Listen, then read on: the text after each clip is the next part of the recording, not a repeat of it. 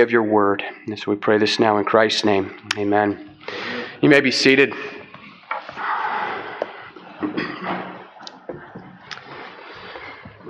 Please turn with me in your Bibles now to Acts chapter 7. We're going to consider the end of Acts chapter 7, verses 54 through the end of the chapter. You men are all familiar with this portion of God's Word. Stephen has gone out among the people, preaching God's Word, doing various signs and wonders, and he is seized and brought before the council. Most of chapter 7 is taken up with Stephen's defense, in which he simply, instead of defending himself, he preaches the gospel to the Sanhedrin. And now what we're going to consider this morning is that response. How do they respond, and how does Stephen endure their response? So let's give our careful attention now to the reading of God's holy word. Acts chapter 7, beginning at verse 54. Now when they heard these things, they were enraged, and they ground their teeth at him. But he, full of the Holy Spirit, gazed into heaven and saw the glory of God, and Jesus standing at the right hand of God. And he said, Behold, I see the heavens opened, and the Son of Man standing at the right hand of God. But they cried out with a loud voice, and stopped their ears, and rushed together at him. Then they cast him out of the city, and stoned him. And the witnesses laid down their garments at the feet of a young man named Saul. And as they were stoning Stephen, he called out, Lord Jesus, receive my spirit.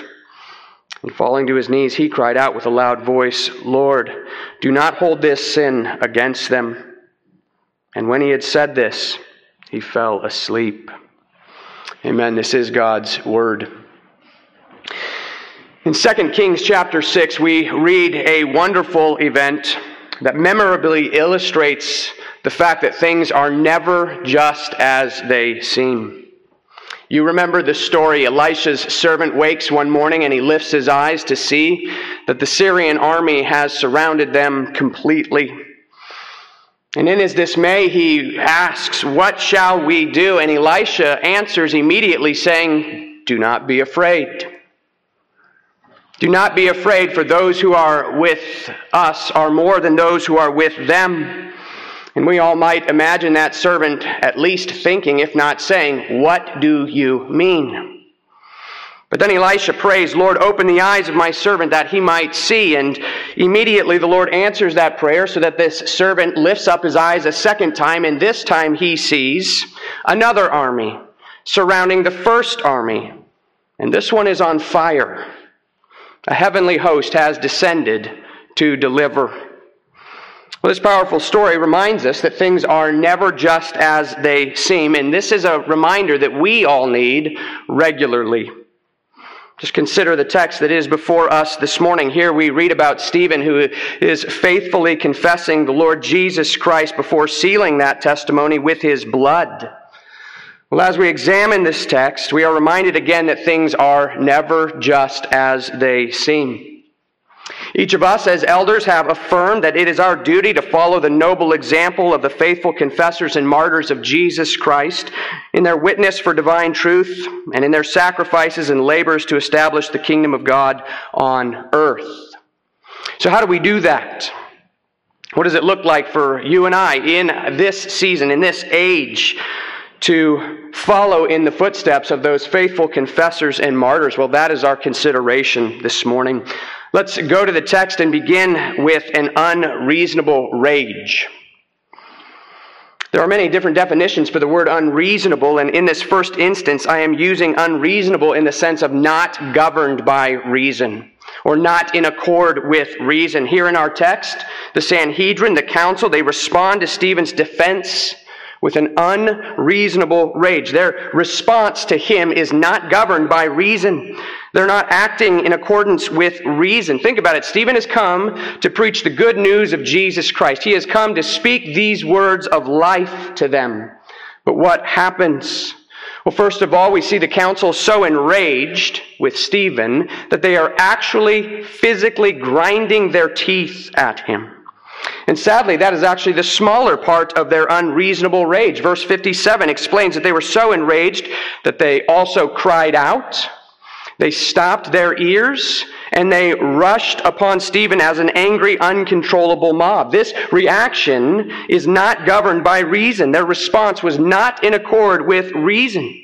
Stephen was seeking their eternal good by preaching Christ to them, but due to the hardness of their hearts, they act irrationally. Just consider how this text shows us the bondage of unbelief. Here, Stephen's face is shining like an angel. Stephen's face is reminiscent of Moses, this one that the Sanhedrin claimed to follow, but even still, they cannot hear him. We have all seen the temper tantrum of the toddler, the unreasonableness of the undisciplined 2-year-old who grinds his teeth, who covers his ears, and who is unleashed with this unreasonable rage. Well, here these are the religious leaders of Israel given over to that same unreasonableness. So what does this mean for us? Well, it does mean that we ought to be prepared to face this kind of animosity in this world. But I think it also means that in ministry, we need to expect and to be prepared to face that which is simply unreasonable. Simply put, there will be times when things do not add up. When what you see going on in response to your ministry, it just doesn't make sense at all. Look here at our text. Stephen has gone out among the people bearing the good news of Jesus Christ, and instead of experiencing some great outpouring of the Holy Spirit or many conversions and many being added to their number, instead Stephen is seized, taken before the council, and accused of blasphemy. Logically, none of this makes sense. Stephen's defense was made before those who professed to be awaiting the Messiah, and yet Stephen proclaimed that Messiah to them, and when he did, they became unglued with this unreasonable rage. Well, brothers, there will simply be times in ministry and in the life of the church when things don't add up. Suddenly, that family in your church has a change of conviction and they're gone. Suddenly, conflict interrupts the peace that you have been enjoying. Suddenly, the church is facing some sort of crisis that was unexpected. It may be due to sin, some sort of trial, or just conflict. It may be persecution, or it may simply be an attack of the evil one. And while you may go looking for answers as to why, in the end, it might simply remain a mystery. It may not ever make sense. It may simply be unreasonable. Well, what are we to do in such circumstances? Well, Stephen shows us here in this text. The words of Psalm 37 actually reflect what's going on. Psalm 37 warns of those who will gnash their teeth at you. But it begins saying, "Fret not yourself because of evildoers. Be not envious of wrongdoers. For they will soon fade like the grass and wither like the green herb. Trust in the Lord and do good. Dwell in the land and befriend faithfulness. Delight yourself in the Lord, and He will give you the desires of your heart. Commit your way to the Lord. Trust in Him, and He will act. He will bring forth your righteousness as the light and your justice as the noonday. Be still before the Lord and wait patiently for Him." In circumstances much more difficult than you and I will ever face, that's exactly what we see Stephen doing. So the question becomes, how? How in the world is Stephen able to attend to the Lord even in this most unimaginable set of circumstances? Well, that brings us second to consider an unreasonable reality. Now I'm using that word unreasonable in another way. No longer in the sense of not governed by reason, but instead in the sense of not able to be reasoned. In other words, the reality that we must understand and that Stephen understood, it is a reality that cannot simply be comprehended by reason. It must be revealed. Just consider Stephen and his circumstances. Consider Stephen looking at life according to how it seemed. Here Stephen is surrounded by a whole host of enemies. Sounds like the beginning of Psalm 3. And Stephen was all alone. He's accused of blasphemy, and he and the Sanhedrin know that that means that he would deserve to be stoned if found guilty. No one is there to defend Stephen, and instead of defending himself, he instead attacks the idols of the Sanhedrin while preaching Jesus Christ. So humanly speaking, things seem so bleak. Things seem hopeless. But glory be to God, because things are never just as they seem. Our text actually sets up the contrast beautifully. Verse 54 tells us the way that things seemed. This is what Stephen would have seen on the right there on the surface. It says, "Now when they heard these things, they were enraged and they ground their teeth at him." But then verse 55 tells us what is reality, saying, "But he, full of the Holy Spirit, gazed into heaven and saw the glory of God, and Jesus standing at the right hand of God." Well, which of these two perceptions define reality? Which of these two describe things as they are? There are two descriptions of reality. Which one of them matters most? What Stephen sees is an unreasonable reality. What Stephen sees cannot naturally be perceived with our eyes. Instead, it is a reality that must be revealed. But what is revealed to Stephen is the foundation of everything else. Nothing else can be interpreted rightly apart from this reality that has suddenly been revealed to Stephen. Again, at first, things seem to be absolutely out of control. Stephen is surrounded by his enemies. But then when God opens up his eyes to see, Stephen can see that, in fact, all of this is happening under the supervision of the Lord Jesus Christ. At first, things may have appeared to be so very dark, but then suddenly, it's actually the brilliance of God's glory that breaks forth through the heavens to shine down upon Stephen. Suddenly, he sees Jesus, risen, exalted, and standing at the right hand of the Father. So what does this mean? Well, consider the words that we sang earlier, Psalm 3. That psalm begins, "Lord, how my foes are multiplied. How many now against me rise. Many are those who say of me, in vain he on his God relies." Well, that is an accurate representation of what Stephen could at first glance see. But then the psalm goes on and says, "You are my shield and glory, Lord." And here Stephen is having the glory of God shine down upon him. The psalm continues, "You are the one who lifts my head. I cried out, Lord. His answer came. Yes, from his holy hill it sped. I lay down, slept, and woke again because the Lord sustains my life." Stephen is literally looking up into the heavens and he sees Jesus, the one who laid down his life, who slept the sleep of death, and who rose again. And so that psalm continues saying, "Lord, rise and save me, O my God." Spurgeon, writing on that verse tells us that such is the strength of God, that he need only to stand and we will be delivered from our enemies. How many times do the Psalms cry out, "Lord, rise and save me, O my God"? Well, as you know, Jesus is ordinarily pictured as seated at the right hand of the Father. But here and here alone, he is pictured as standing. And he is here standing to deliver one of his saints from the presence of his enemies. Things don't appear to be designed for Stephen's deliverance, but things are never just as they appear. No, instead, Stephen is staring into heaven. And he sees his Savior's eyes fixed upon him in his suffering. Stephen sees that Jesus' ear is tuned into his cry, and Stephen sees Jesus rise to welcome him into heaven and to deliver him from all of his enemies. Praise be to God, because things are never just as they seem. Praise be to God that his holy word reveals to us this unreasonable reality. Right now, Jesus Christ is seated at the right hand of the Father, and he is orchestrating all of the events of our lives for our good and ultimately for our salvation. Brothers, have you lost sight of this reality? Are your eyes stuck today upon the way things seem? Well, if so, lift your eyes even now to consider the Lord Jesus Christ, who is risen, exalted, and seated at the Father's right hand. And don't ever lose sight of this reality. Don't ever forget that this is the foundation of everything else. Jesus' eye is upon you. His ear is attuned to your cry, and he is watching you, and he is ready to stand. You serve King Jesus, and he has all authority in heaven and on earth, and he promises that he will build his church, and not even the gates of hell will prevail against him.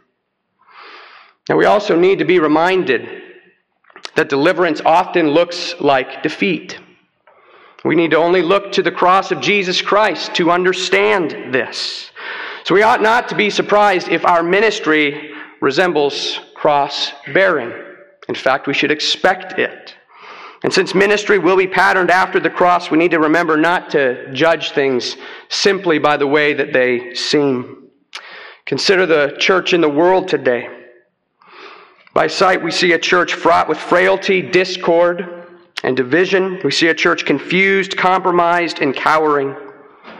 But by faith, we must daily, hourly even, lift our eyes to see King Jesus seated upon his throne and ordering it all, despite our lack of understanding, ordering it all for the good of his church and for the glory of his name. Brothers, there is an unreasonable reality. This is an unreasonable reality in the sense that we can't simply reason our way to it. We need to understand it as revealed to us in God's Word, believe upon it, and live in light of it. And so I want to give you two questions to ponder today.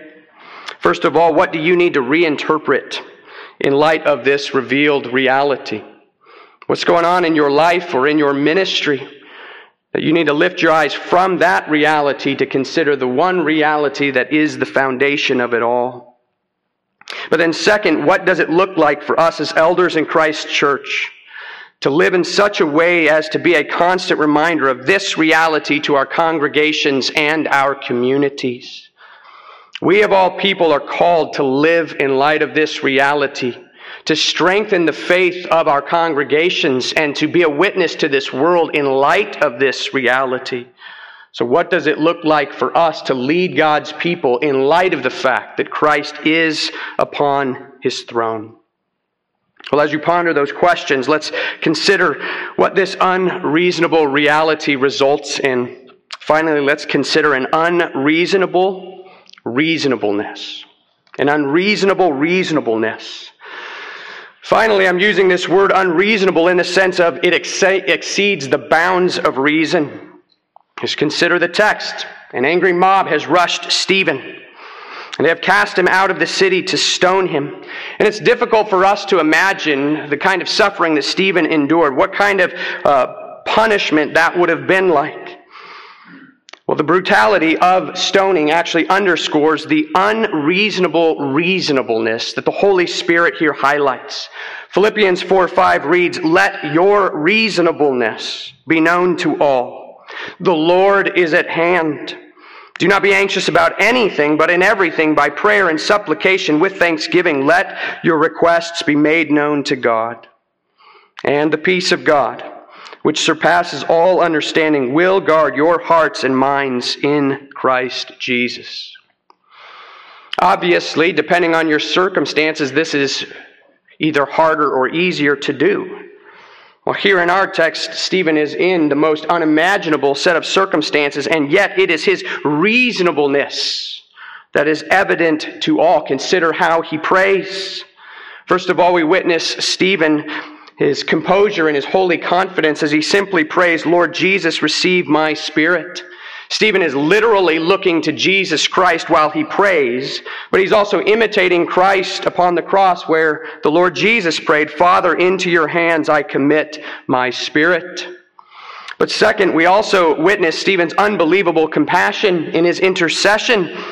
He prays for his enemies, "Lord, do not hold this sin against them." Again, his eyes are literally fixed upon Christ. And he is imitating his Savior who prayed from the cross, "Father, forgive them, for they know not what they do." Stephen's reasonableness is unreasonable in that it exceeds the bounds of reason. How do you calmly commit yourself to Christ while in the midst of torture? And what is more, how do you calmly and compassionately cry out for the forgiveness of those who are about to bring you to a brutal end? Well, no mere human strength would ever suffice. No, this is manifestly supernatural. Stephen is here upheld by that filling of the Holy Spirit. This confident trust in Christ and his assurance of salvation here turn away the sting of death. And many martyrs have testified in their dying agonies to that same unreasonable reasonableness. Just consider one example.